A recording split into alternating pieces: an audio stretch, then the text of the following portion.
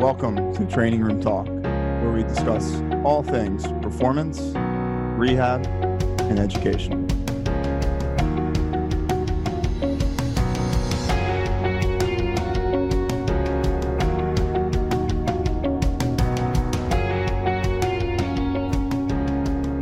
Welcome back to another episode of Training Room Talk. I'm Nick Perugini. I'm joined today with Dr. John Herding. Hey guys, what's going on? And Coach Rob Rubina. How we doing?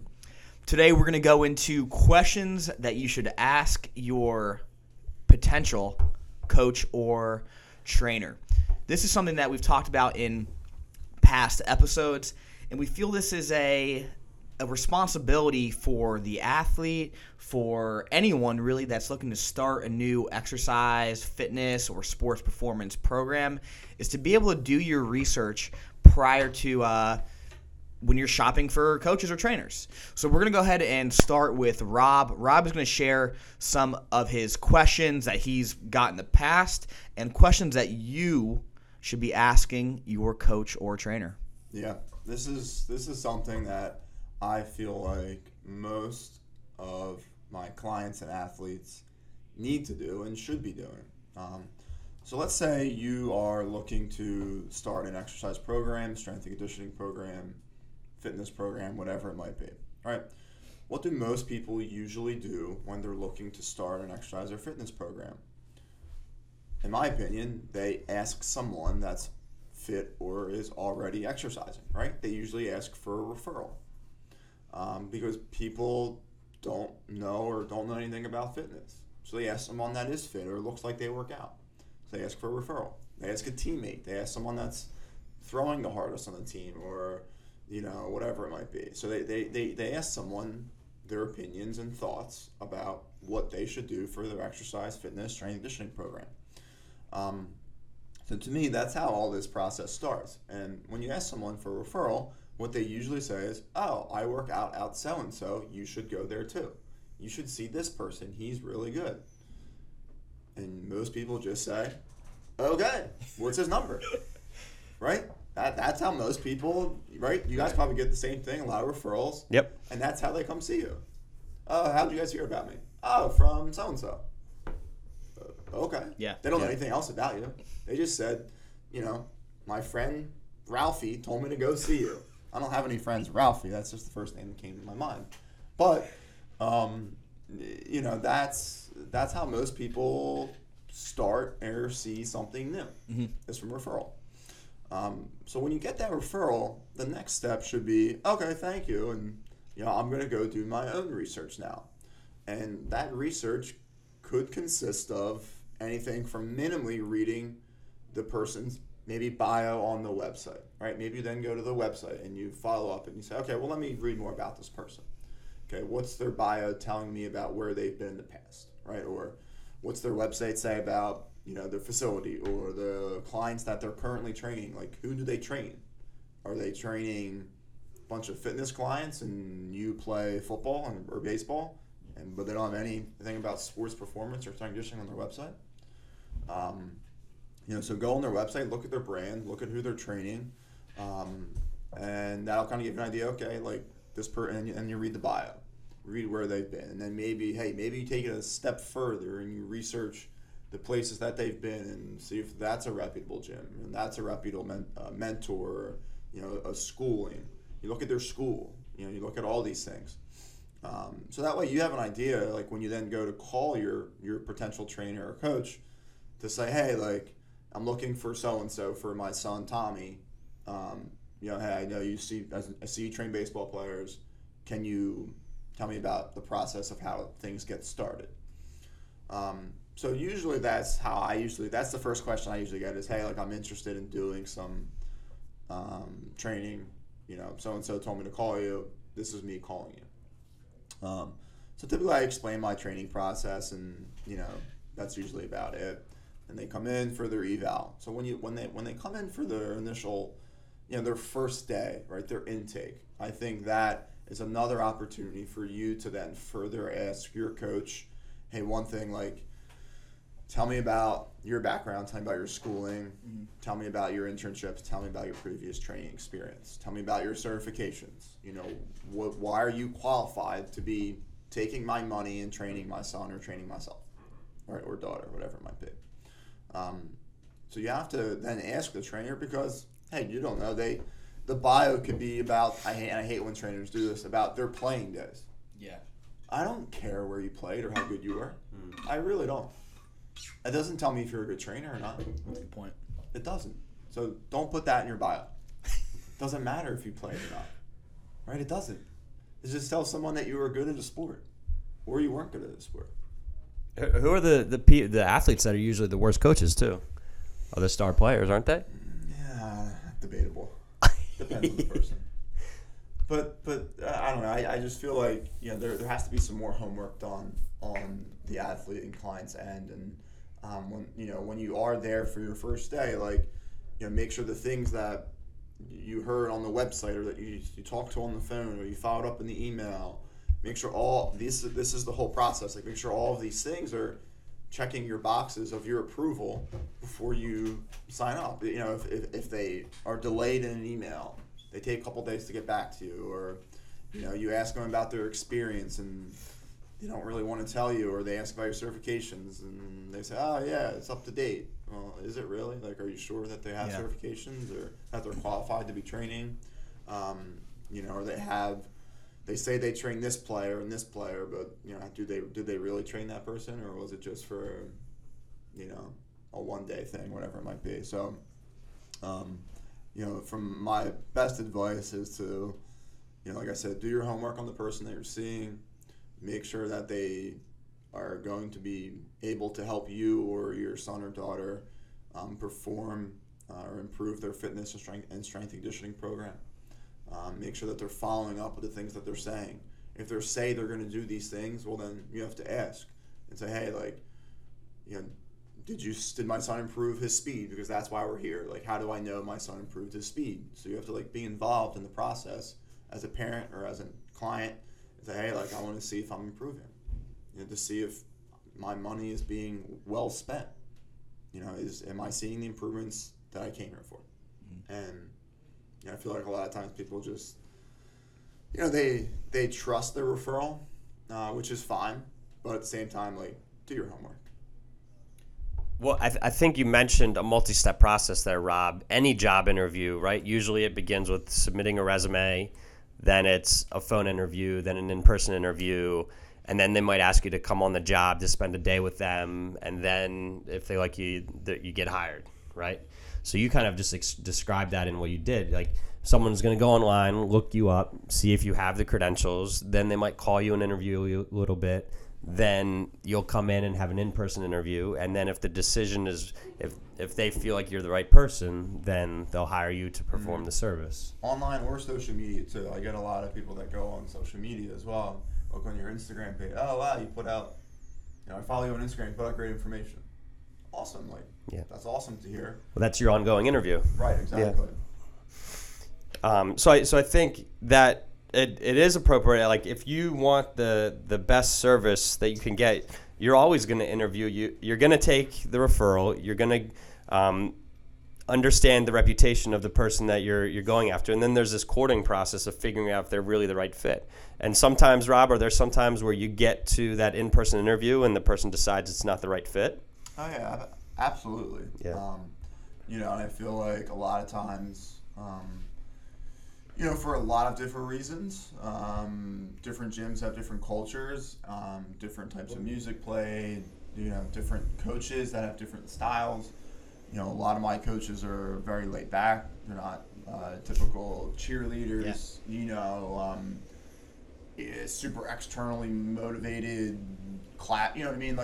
So your coaching style might not match that person, and that's totally fine. Some people might need a pat on the butt type coach, or hey, good job. And I'm not saying we don't do that, but some people need more of that because that's what helps them walk in the doors every day.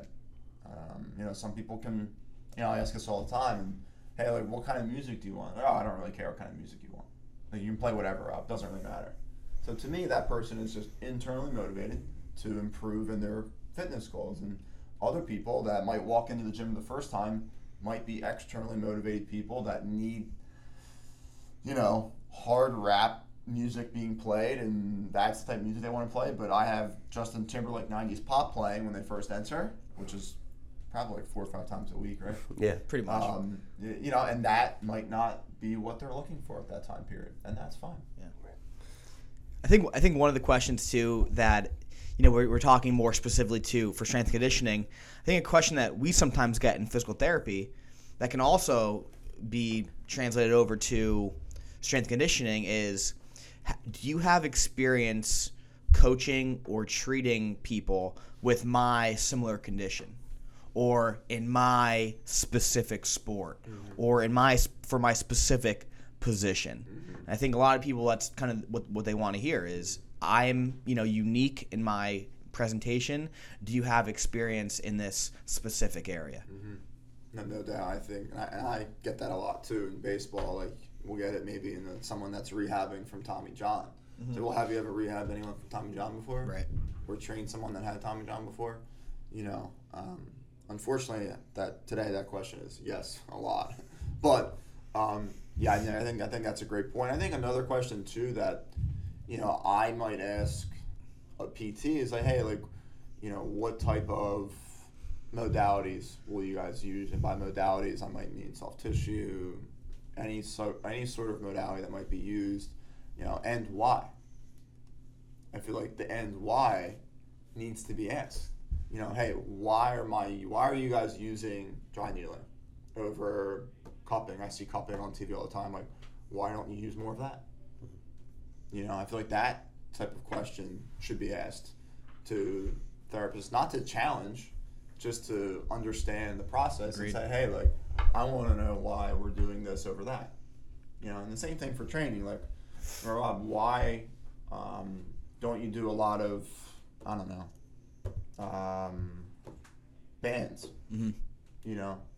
Why don't you do a lot of band training, Rob? What's wrong with bands?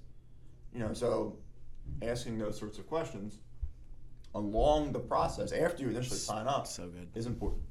Yeah. Those questions as a coach and as a physical therapist are you got to love them, right? Because it opens up a window for some education for that athlete, and it shows that the athlete or patient is involved in their plan, right? In the process. So having questions is always hopefully welcomed by your coach, or your therapist, because it keeps everyone in the loop. It keeps everyone on the same page, and it sets expectations, so you understand why you're doing, what you're being, asked to do.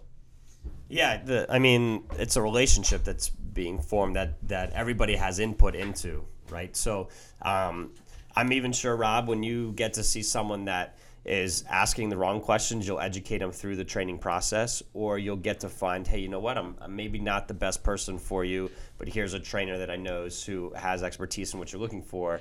I can refer them over to you. So then that helps you find a better fit for those specific people as well. No doubt. Absolutely. And I do that a lot. And that's why I like, having good people and good colleagues around me, maybe in different areas, or, hey, Rob, I'd love to come see you, but you're just too far. Is there anyone else in the area that you'd recommend?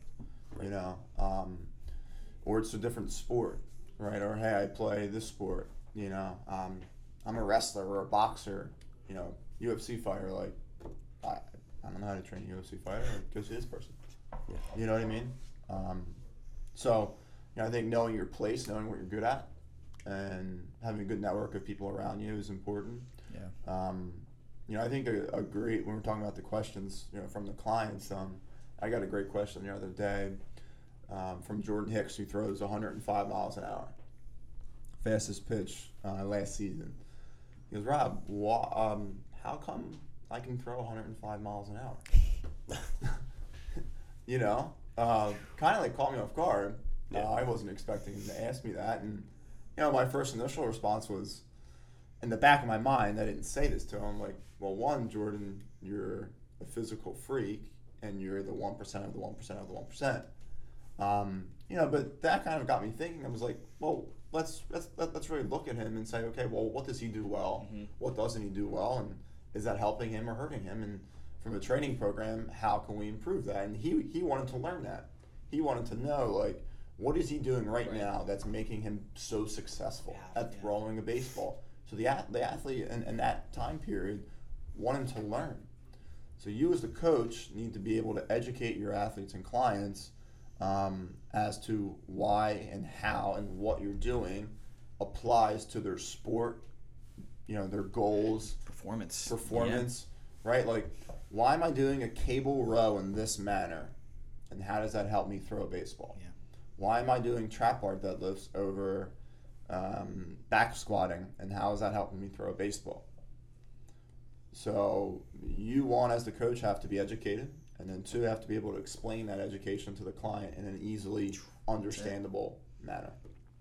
Yeah, I think I just real quickly looked up the difference between a teacher and a coach, and coaching is about the student. You're helping the student get to, so reading this definition, the biggest difference is ultimately teaching is about the teacher and coaching is about the student. And I think we're trying to coach someone to be a better version of themselves, if I can be so bold, right?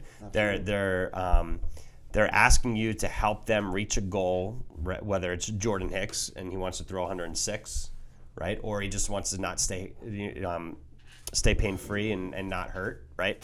But it's our goal to educate, teach, and coach them to the goals that they're paying us to get them to. Yeah. So I think, again, I like when people ask questions, and he should, especially as a professional athlete, like he should understand the process and understand what's going to keep him healthy and improve his performance to get him there. So I think that's all good stuff. Yeah, absolutely. And I think oftentimes too, guys, like you guys probably find yourself in this spot. I know I do a lot as well. Sometimes you have to be the quarterback and like quarterback this person to do this or see that person or do this next. You have to kind of be, hey, you need to start throwing at this time period, or see this physical therapist, or see this trainer, do this at that time. Hey, cut back on this, get more sleep, do your homework. Things that have nothing to do with what you're doing for that person in that day at that time. I think that's also important to know. Again, when you initially start training or start rehab, is like, hey, what's your knowledge on a throwing program and progressions? Who can I see? Who do you refer? Hey, what can I do about nutrition? I get that a lot. Like, do you have a registered dietitian that I can talk to or speak with? So oftentimes I have to be able to have a network around you. So if you are a coach and you don't have a network of people, chiropractor, PT, nutritionist, massage therapist, colleagues of trainers that have different specialties, start to develop those relationships with people around you. Yeah, that's been one of the things I've really enjoyed just recently. Working here over the past few months and starting to build connections with the coaches in the area, and just acknowledge and just be able to get people to the right spot. Right, yeah. It makes you look so much better. It's putting the athlete or the patient first. So building that network has been a great thing. Yeah. All right, guys, thanks for tuning in today. Rob, John, we appreciate your input on questions to ask your coach. As you can see, it's a two-way street, and we want you to take responsibility and do the duty to make sure you're researching the person that you're going to be trusting with your training or your physical therapy. So thanks again for tuning in to another episode of Training Room Talk. If you liked this episode, please like, share, download, and leave a review. Until then, we'll see you next time on Training Room